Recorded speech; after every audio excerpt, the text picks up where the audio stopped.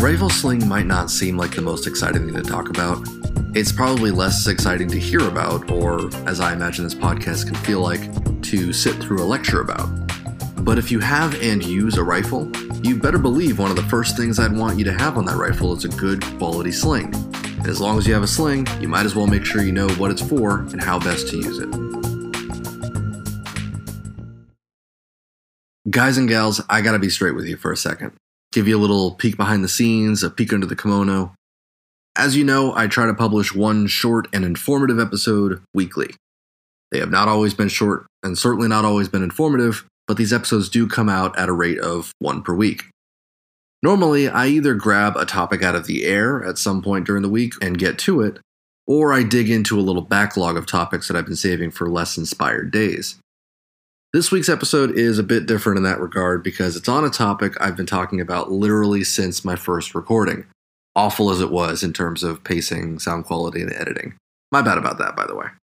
But on that first recording, I confessed that I find rifle slings to be a very interesting detail of rifle use, and I declared sling usage to be an essential part of rifle usage. So I've been pretty excited about covering the topic of slings in greater detail for some time now. But I didn't want to jump into it right away, like on the second or third time recording. I wanted to let it ferment, really build it up. Not for you, mind you. I'm sure you haven't been looking forward to hearing about slings for 15 minutes straight.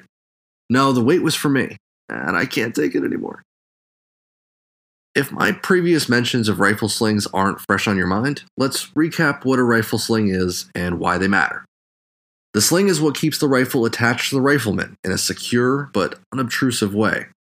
It's the rifle equivalent of a pistol holster, and like a pistol holster, a sling can either be secure and intuitive, or it could be a floppy piece of junk.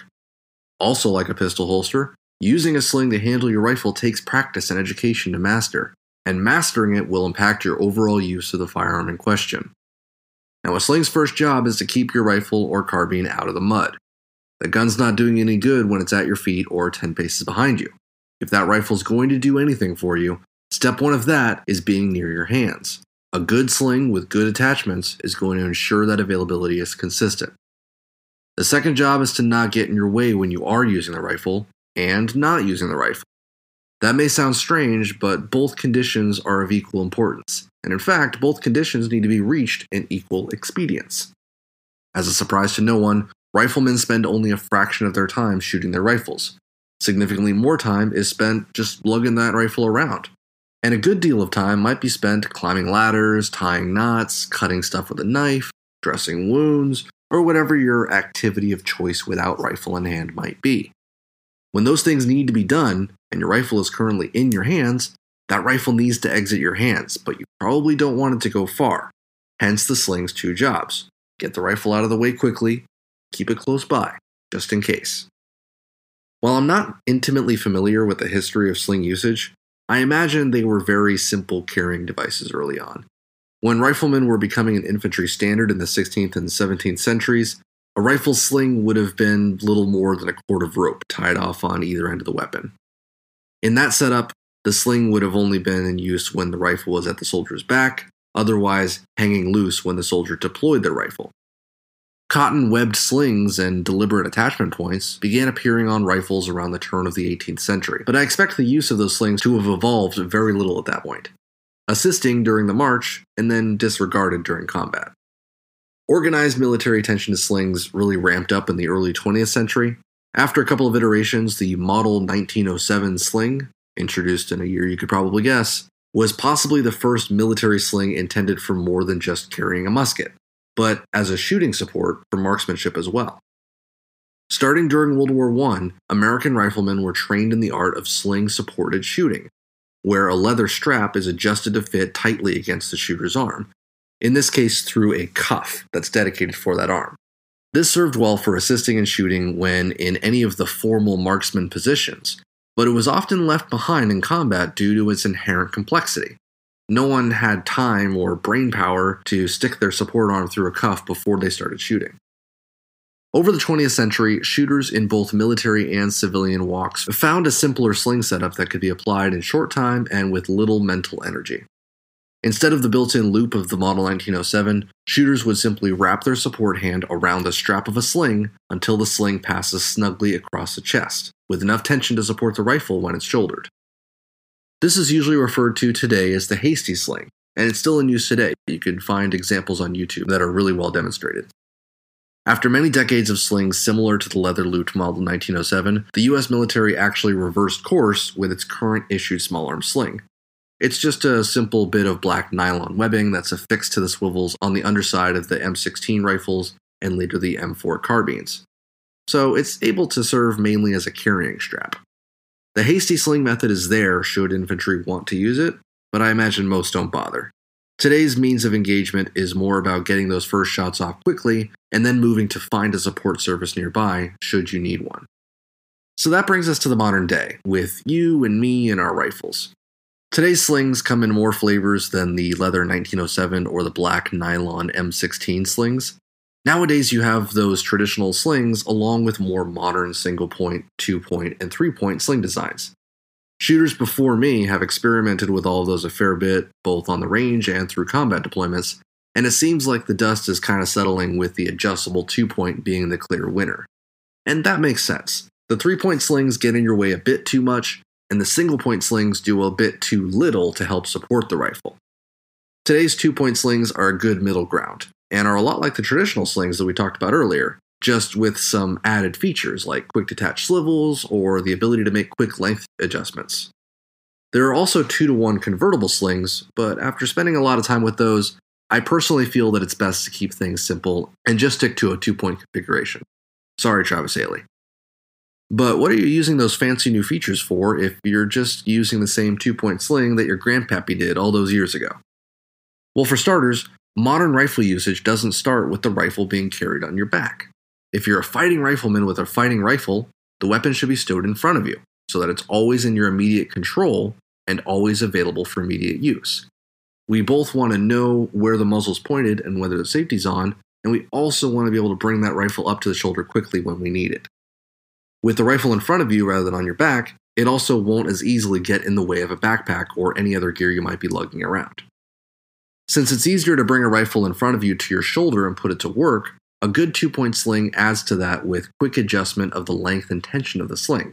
Pull it short and tight when stowing the rifle so it stays hugged against your body, and then loosen the sling when it's time to shoulder up so that you have free range of motion with the firearm. Practice that a lot so you don't feel the need to take off the sling to get something done. A rifleman without a rifle handy is, something else. You should be married to your rifle until you're done using it for the day, and the sling can only ensure that if it's on both you and your rifle. So if you're just now getting a sling for your rifle, make sure it's a 2-point design, meaning it attaches to your rifle via 2 points of contact, normally front and rear. How you attach those 2 points to the rifle depends on the rifle itself, but I personally like using QD swivels when they're available. Not only am I able to take off the sling for bench shooting or other instances when it's not needed, but the swivels give the sling just a bit more room to rotate than other attachment methods might. Padding on the sling is nice, but not mandatory. A quick adjustment tab or loop of some kind is mandatory, in my opinion. Once the sling is on, stick your head and your support arm through it so that the muzzle of the rifle is pointed down and away at your support side. If you're a right-handed shooter, that means the muzzle is pointed down and left when the sling is on and the rifle is resting on your chest. Most slings will have a couple of tri-glides that you can use to adjust the fit. When the adjustment is fully tightened against your body, the fit should be tight enough that you can just barely shoulder the rifle and get a clear sight picture. You should only just barely be able to use and shoot the rifle when the sling is fully tightened for the purpose of stowing and carrying that rifle. When fully loosened, the rifle should be very free of any restrictions by the sling, but no part of the sling should be hanging in the way, and the rifle shouldn't hang too low on your body. You should practice to loosen the sling when it's time to shoulder the rifle, but you should be confident that you can drop the rifle to do something else, like switch to a sidearm or get hands-on with something else. With a properly fit 2-point sling, the rifle should simply drop down and off to the side, and it should stay there until you need it again. So with all that out of the way, here's a quick rundown of my sling setup on my go-to rifle. I use a Faro Concept Slingster, which is just a nicely made 2-point sling with a quick adjustment pull tab and a simple pad for comfort. In the past, I've used the Blue Force Gear Vickers sling, the Magpul MS3, the Haley Strategic D3, and Frank Proctor's Proctor sling. They're all great, I recommend them all, but the Slingster is what I ended up on for my own setup.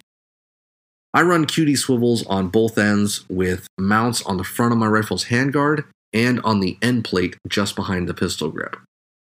Since I'm a right-handed shooter, the front of the sling is mounted on the left side of the handguard and passes over my left hand when I am shouldering the rifle. I like mounting the rear end on the AR-15's end plate, just in front of the buttstock, because that frees up the buttstock a bit and helps the rifle ride higher on my chest when I have the sling fully tightened. If that mounting position weren't available to me, I wouldn't be opposed to running the sling at the opposite side of the buttstock, with the sling strap wrapping around the butt of the stock. That would be a slightly more secure setup, but I've become accustomed to having the buttstock not have any restriction to its movement. So doing things like dropping the stock down when bringing the rifle up to my workspace for a magazine change or press check won't involve fighting with the sling at all. This is the setup that works for me. It might not work for you, but if you don't have an opinion yet on the matter, you're free to borrow my opinions. I have plenty. Whatever setup you end up with, make sure it's solid and make sure you practice with it a lot. Make sling manipulation a part of rifle manipulation, because it is a part of rifle manipulation. Anyway, that's all I have for you this week. Thanks so much for bearing with me for Rifle Slings 101. If you've been listening for a while or just now tuning in, we'd appreciate it either way if you could take a brief minute to leave Range Talk a rating and review on Apple Podcasts or wherever you found us. If you have a sling setup you'd like to show off, post a quick pic on Twitter using the hashtag RangeTalk. If not, stay safe, and we'll talk again soon.